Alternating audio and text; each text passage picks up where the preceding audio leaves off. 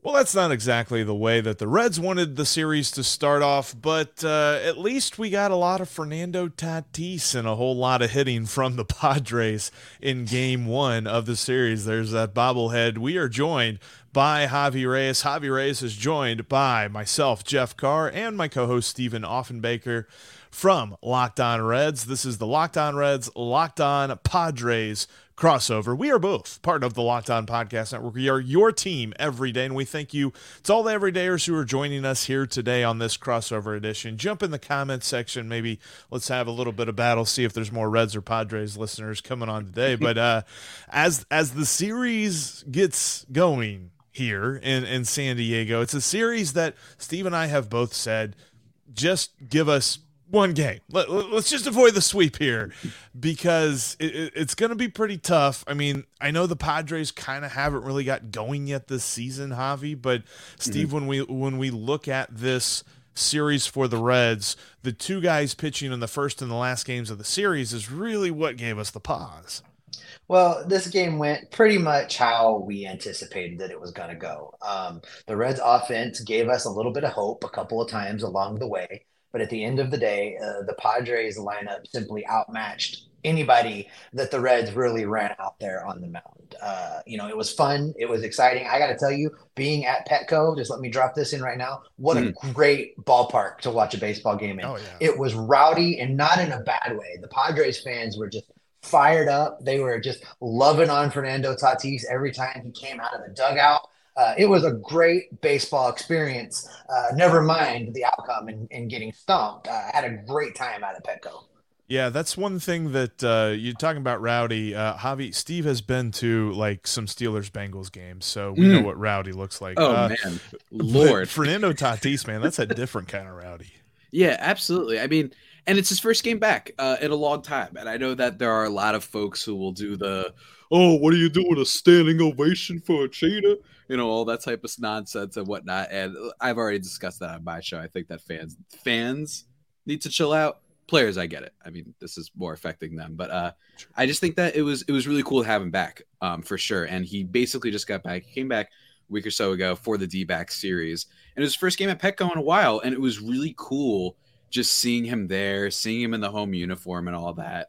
And he's been playing okay for the most part, but I think that, and we're going to talk about him a little bit later, some of the plays that he made, but I loved it. I loved having him back. It's really cool. And one of the discussion points on the Padres so far has been, is this going to be like that spark to get the Padres offense going, as kind of alluded to, that they haven't been bad, certainly not bad.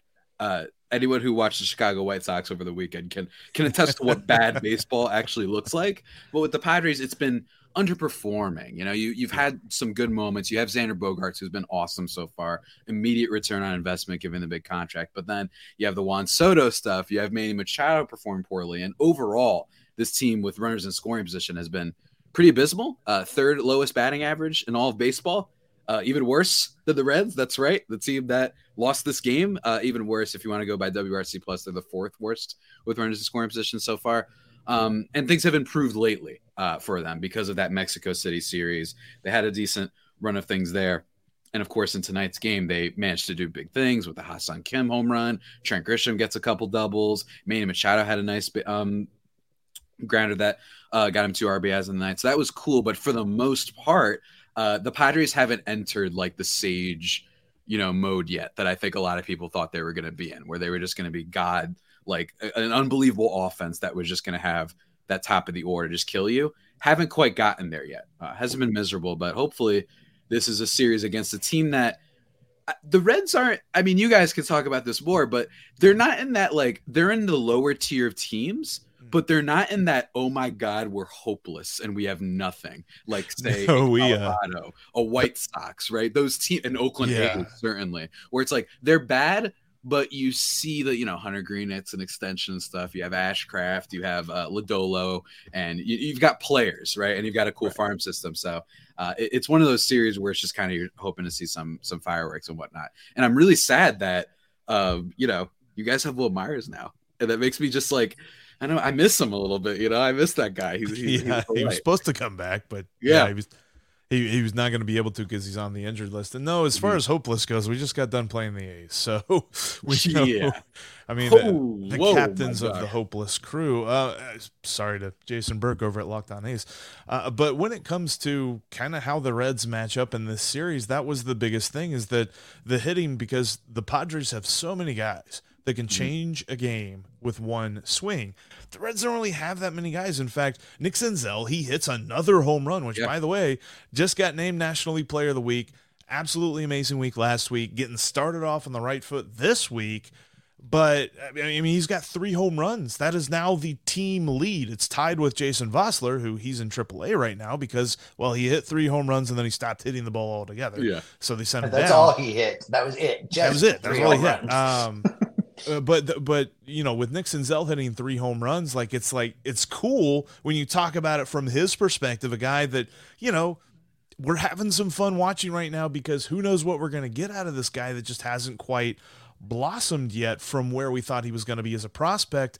But then you look at it from a team-wide perspective and you say, this is a referendum on how much power the Reds lineup does not have, and they don't have that guy that can just flip the script on one swing of the bat. And that's where, you know, the Alex Young appearance for me, that's a rough one for him, but I don't necessarily think that completely taints my view of how he has started this season. He's pitched pretty well, but that one swing completely changes everything, completely blows the doors off this game.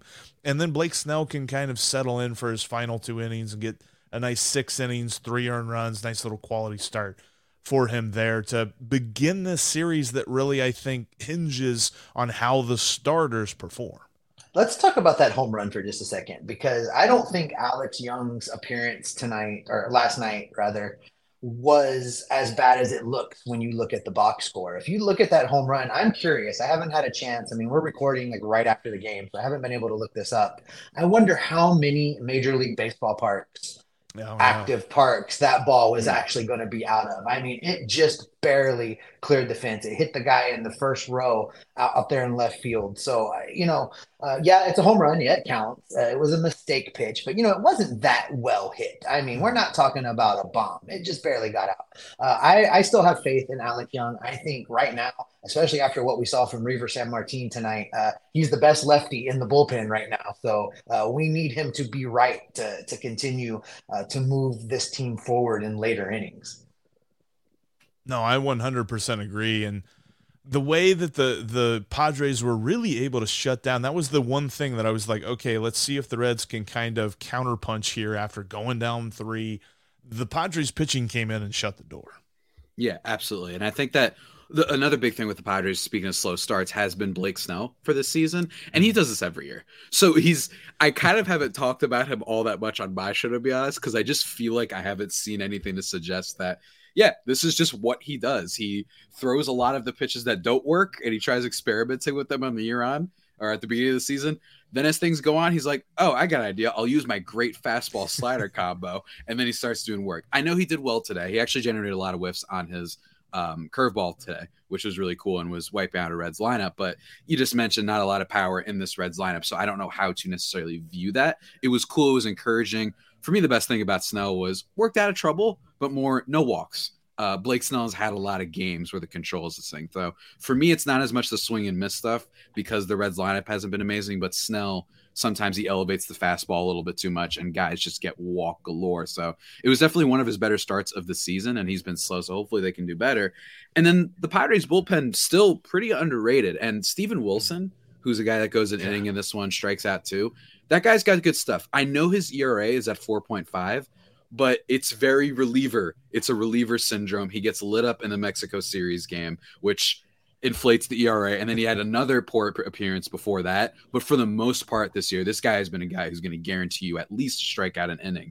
Just really good stuff from Steven Wilson, kind of slowly cementing himself as a high impact reliever.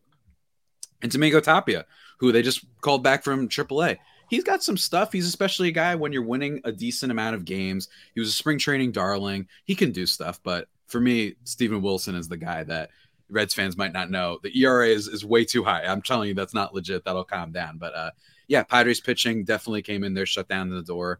And that was great because they don't want to be using up too much of it, given that, injuries and all that and what have you, especially for this pitching staff that just got back Joe Musgrove. So you got to be careful with that stuff. But it was great to see. And the Padres defense helping them out a decent amount, which I really, really appreciate, especially for a team I've had a lot of questions on when it comes to defense.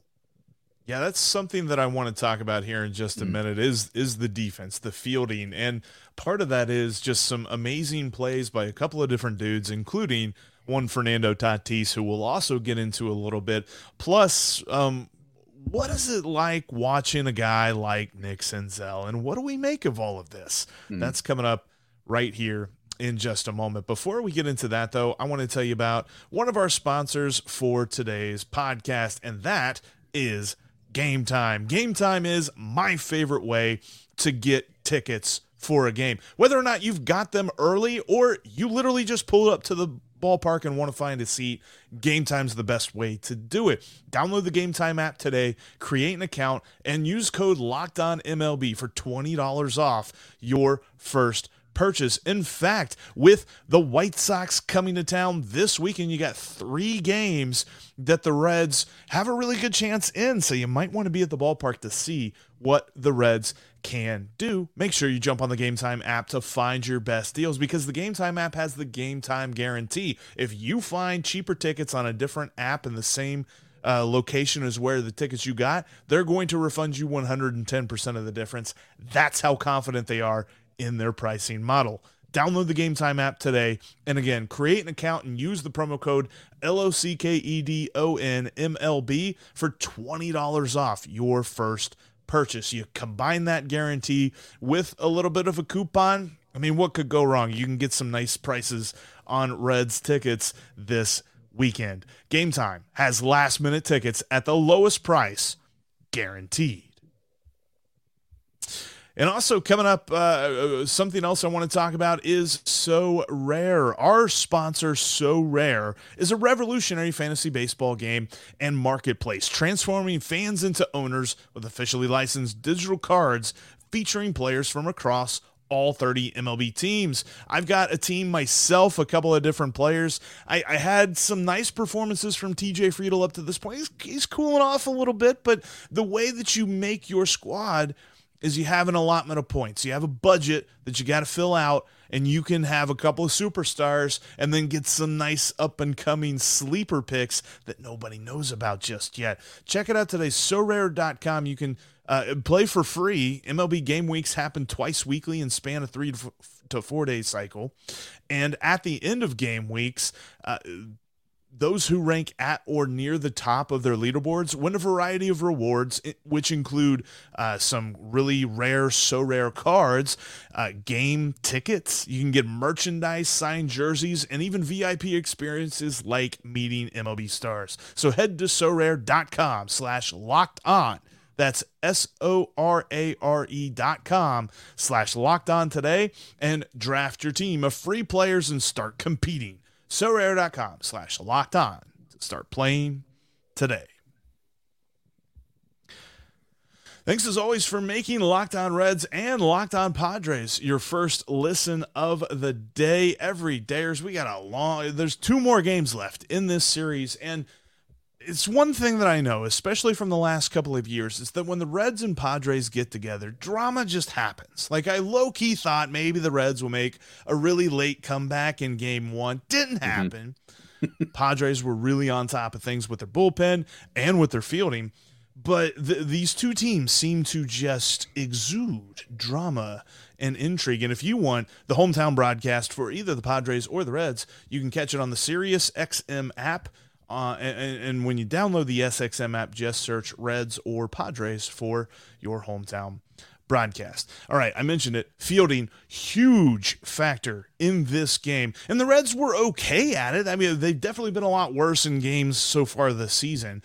But the Padres, they were elite at fielding on Monday night. Yes, they were. And they haven't been for a lot of the season in a lot of ways. Not like atrocious. This isn't last year's San Francisco Giants who were pretty historically bad, but they were up there, right? I've been taking shots at people. My apologies to Ben Casper, the Black Giants. I got love for you, man. I'm just saying. But they were really bad last year. And for the Pods, they've had a lot of questions. And I think the biggest question has been just the overall, just the amount of moving pieces, right? Even if I trust that those players in a vacuum can play all these positions, it's still a lot of roster turnover. You got Ha-Seong Kim moving from shortstop to second, Jay Cronenworth moving from second to first. You've got Juan Soto going from right field to left field. And then you've got Fernando Tatis Jr., who played his first game in a while at Petco, of course. And he's in right field now. And a lot of players made some good plays in this game, and I think that was really important. Xander Bogaerts making a nice scoop throw.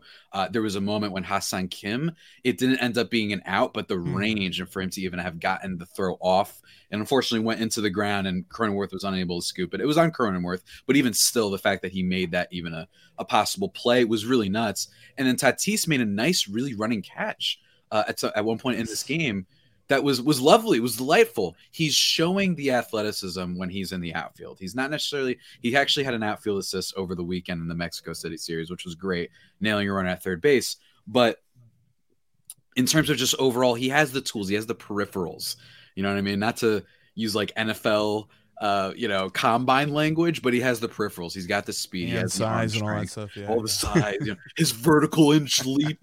It's like, hey, how about we like watch the games at the NFL? Yeah. I don't know. Can we look at what happened in college? But with Tatis, it's still a question though. Just because you have the peripherals doesn't mean you'll be a great outfielder. Just as if you're this giant bulking guy doesn't mean you'll be a bad defensive player either. Sure. I think Aaron Judge is a great example of that. Joey Gallo, another one as well. But for Tatis, he just looks springy. And I think that when you compare him to Juan Soto, who has been pretty not great in the outfield, kind of feels like he runs like a tree. He's had some miscommunications with Grisham all year. And Tatis, just so much spring. He had a great play in his first game of the season against the D-backs. And this one just tracks the ball down. Not the type of thing you're going to see on SportsCenter top plays, but the fact that he already seems to be having some decent reaction time and getting to the ball quickly is huge. And a lot of this is based on eye tests. It's still too early to look into outs above average or defensive runs saved for a guy like this who hasn't played enough in this kind of position. But just so far, he looks like he can handle it, and that's huge. He at least isn't going to be terrible. That's what it looks like right now, and I think you got a little bit of a taste of that in tonight's game. There were a couple other eye tests on the red side of things, Jeff. The throw by Ramos from right field. Someone messaged me on Twitter and said that they could see me on one of the replays because I was up out of my seat early, sitting behind third base, and that throw was a cannon shot. I mean, it saved a run. Ultimately it got bobbled at the plate, but the throw was so good that it stopped the runner at third base in his tracks. It was fantastic. Nick Senzel showed some range over at third base. Now, he didn't get the out, but he made a scoop diving to his left throw that, maybe half second sooner gets the out. Looking like Scott Rowland over there. He did. I know. That's what you messaged me. That's right. Looked a little bit like Scott Rowland. And for me, I think Nick Senzel has reasserted himself as an infielder first. He looks more comfortable there. He looks happy there. The offensive production is there. And I think he's making some noise to reclaim a spot on the infield. Javi, you talked about those plays in the outfield. For the Reds fans in the stadium, and there were actually quite a few. We traveled pretty well in this game. There were two catches in the outfield. It's nice in San Diego, and it's raining and 40 everyone wants to travel to San Diego. They're like, great. It was not that nice. Let me tell you, it was 59 degrees at game time. I was lied to my whole life about the weather in San Diego. But there were two plays in the outfield that really kind of just sucked the mojo out of what the Reds were doing. The Tatis play that you were just talking about, running, catching the ball kind of over his shoulder on the track. And then the name is escaping me, but the center fielder for the Padres. Trent Grisham. He made a catch diving forward that basically sucked all of the momentum out of the Reds offense in that moment. And those two plays were game changers. They made all the difference, I think, in the Reds being able to scrap back into this game. Yeah, it's something that I hope that as we see some more guys coming up here, hopefully here soon, for this roster, that we start to see some holes get patched on the fielding side of things, because it feels like there's just not enough of the turning hits into outs on the Reds side of things. And I think that's the biggest thing for me. Like, I think if you were to say that the Reds defense is bad, there are some people that could look at the fundamentals and say, okay, this kind of works, this is all right, and this isn't that terrible. But it's when you, that extra step, it's when you get down to the nitty gritty. If there's guys on first and second and you've got a line drive that's in the gap that maybe a guy could dive and stop, but instead he tries to go for it, completely misses it, and then the bases get cleared and you've got a double or a triple by the guy that just hit the ball. It's something that the Reds are not able to do right now, and I hope that we see more of that. And you kind of saying that the Padres, not necessarily coming into this game, were really known for this early on. Just watching it, it kind of seemed not like his old hat, but it seemed very natural for the Padres fielding alignment to really be able to stop whatever the Reds thought they were about to do. Yeah, absolutely. Look, defense has not been the name of the game for the Padres so far, but it's nice, even if it is against not necessarily like the high pressure rivalry games. They're going to be playing against the Dodgers after this Red series. It's still nice to see. And I think that you mentioned that Grisham catch. Look, Grisham is known for the defense, right? He's the kind of like a known quantity for this Padres team so far. Has 2 Gold Gloves on his resume already. Like, he's been great for sure. And he's also, 2 doubles in this game as well. So he seems to be better with the bat. Grisham is like that like tertiary player that all contenders want to have, a guy who at the minimum is going to go out there and play good defense for you, even if he's not swinging the bat well, which he sometimes doesn't. And with the Pods, they're going to have different alignments, I imagine, throughout the season. You're going to have different people behind the plate. They have Brett Sullivan tonight. He's a backup catcher ever since Luis Campuzano got hurt. And they might have Austin Nola tomorrow. Too, Sullivan did. Yeah, he had a nice play there. So just good stuff. And it's one of the biggest things. And now I'm still worried about Soto. Soto's the one that hasn't shown me enough yet. He didn't really have like a moment in this game, which is fine. Just kind of had like the Chad Scott Hatteberg, like, I'm just afraid of any ball in my general direction. So if that's his fear, then don't worry, man. There was nothing to hit towards you, really. So that was really cool. But yeah, the Grisham diving catches, he's made a couple of those. Hey, we've been told Scott Hatteberg's a good first baseman. I heard it from Adam Dunn. So let's just. But there is one more defensive play for the Reds I wanted to talk about real quick, Jeff, and it was just a heads-up baseball move by Jose Barrero. When he fielded a ground ball in the hole at short, and instead of winging a throw to first base, sprints over to third and nearly gets the runner around him. It was just a heads-up baseball play, and it was great to see because I think his days are probably numbered on the infield. So it was nice to see him have that smart move and at least have something positive since his hitting seems to be failing him a little bit. But he nearly made that play. I think another half step he gets him. Yeah, it's just another one of those things that's like, ooh, maybe he's getting it. And then, yeah, it's just the Jose Barrero experience at this point. I do want to ask a question about Fernando Tatis and a question about Nick Senzel that I don't know, and I don't necessarily know that we want to answer it for fear of superstitions and things like that, but maybe we aren't superstitious. I don't know. We'll get into that coming up next. Before we do that, though, I want to shout out another one of our sponsors here today, and that is BetterHelp. The show is brought to you in part by BetterHelp. I am always learning new things about myself. I'm a person who's comfortable in my own skin, don't get me wrong, but just as soon as I feel like I've mastered something else comes along that I've got to overcome, something that I've got to kind of figure out how to mentally work through it. And we weren't meant to do this all by ourselves. Whether if you got friends or family, you need someone that you can talk to. But if you feel like there's no one you can turn to, there's always help out there. BetterHelp connects you with a licensed therapist who can take you on a journey of self-discovery from wherever you are in your life. It's entirely online, designed to be convenient, flexible, and suited to your schedule. Just fill out a brief questionnaire and get matched with a licensed therapist and switch therapists anytime for no additional charge. It's all about getting you from A to B, helping you discover your best self. So discover your potential with BetterHelp. Visit BetterHelp.com/LockedOnMLB today to get 10% off your first month. That's BetterHelp.com/LOCKEDONMLB to save 10% off your first month of BetterHelp today.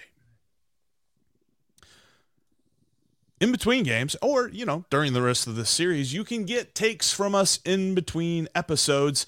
You can follow me and Steve for your Reds takes at Jeff Carr with 3 Fs, or at S. Offenbaker with 2 Fs. And you can follow Javi for your Padres takes all throughout the season at Javi Peno with 2 I's. No F's in there, though, so, don't want to get that twisted.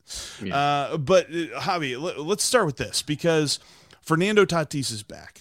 He is on a roster that is loaded. I mean, they went out and they got Xander Bogaerts over the offseason, I think in part because they weren't necessarily trying to hedge all of their bets on Fernando Tatis this season. But for a guy that was once considered the face of this game, or at least an up-and-coming face of Major League Baseball, where does he stand for you right now? In the sense that, like, just as a star, he's kind of on that, like, he's coming back slowly. And it is true. I think that some people, I don't think it was just a year and a half or so, but even still, I think a lot of people, look, this guy and Shohei Ohtani are a blockbuster.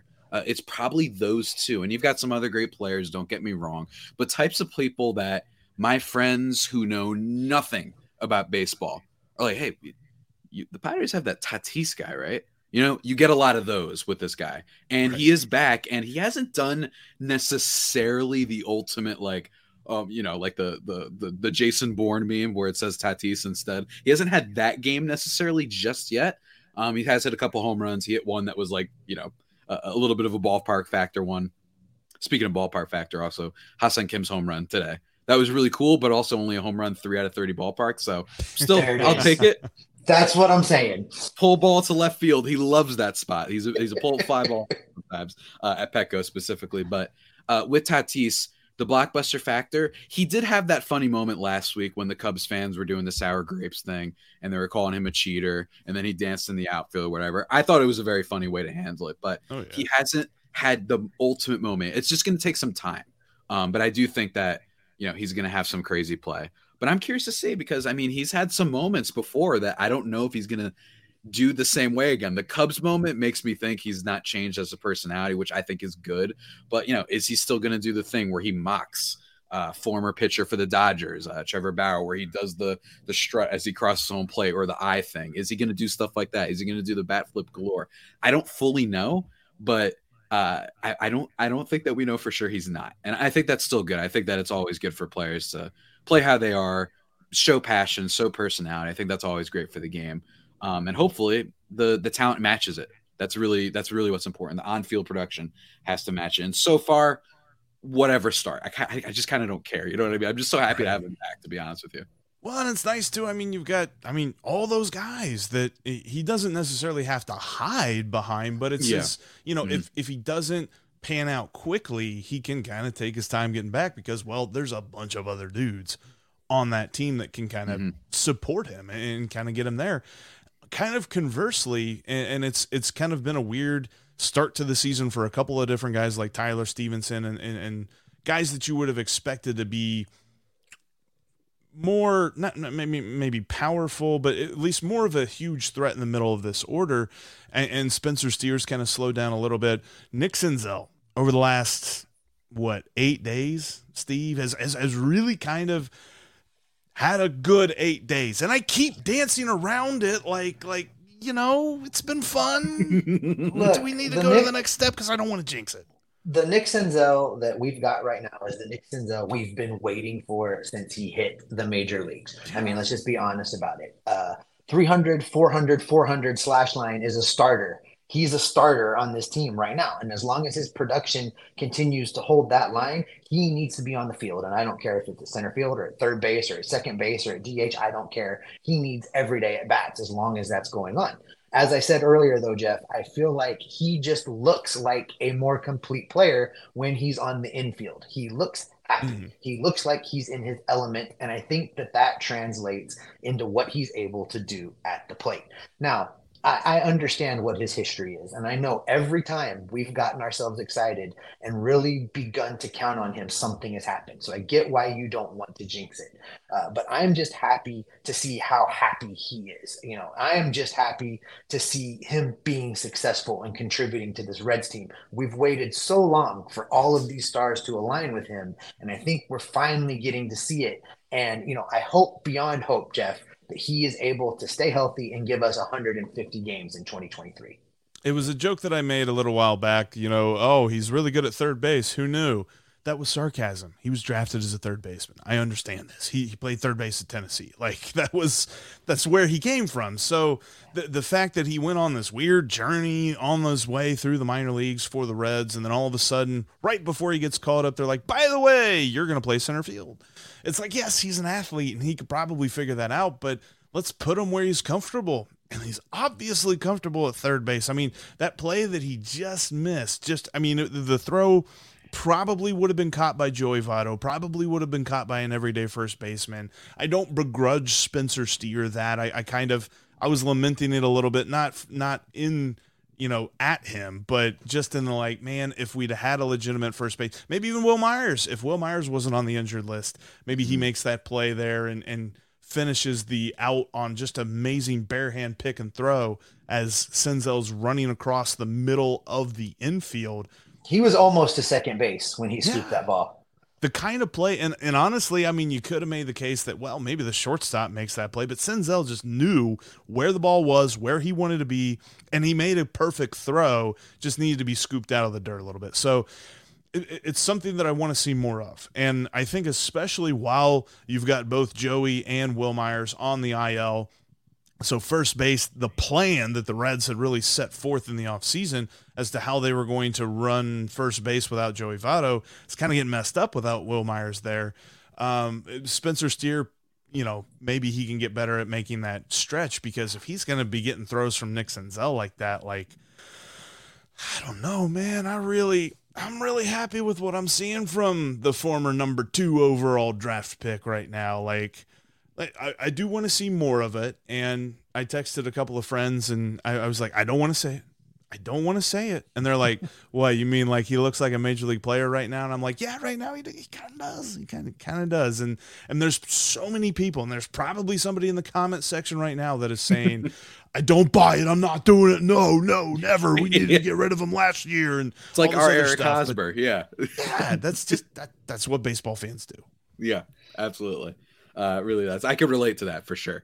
The amount of times I've gotten comments when Hosmer would start off really well, even though his batting average on balls in play is like 670, and then they'd be like, look, he's playing great. I'm like, yeah, but it's probably going to go down, and he hasn't changed his overall swing.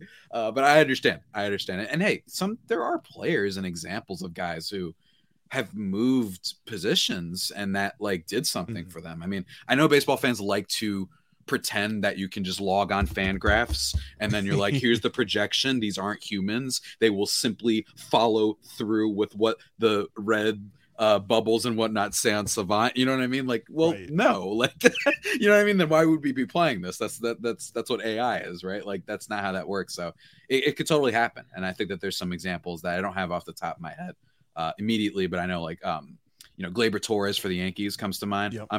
I live on the East Coast, guys. I hear sports talk radio.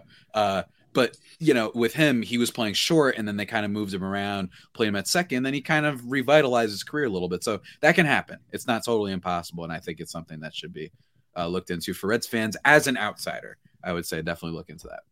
And you know what, Steve? I feel like that is a great place. And Javi, that's a great place to end, because, Steve, what you don't realize is Javi just said the name of his greatest enemy, and he doesn't do that very often, and that's how we're going to end this crossover. It's okay. The curse is over now that he's on the team. It is over now that he's on the team.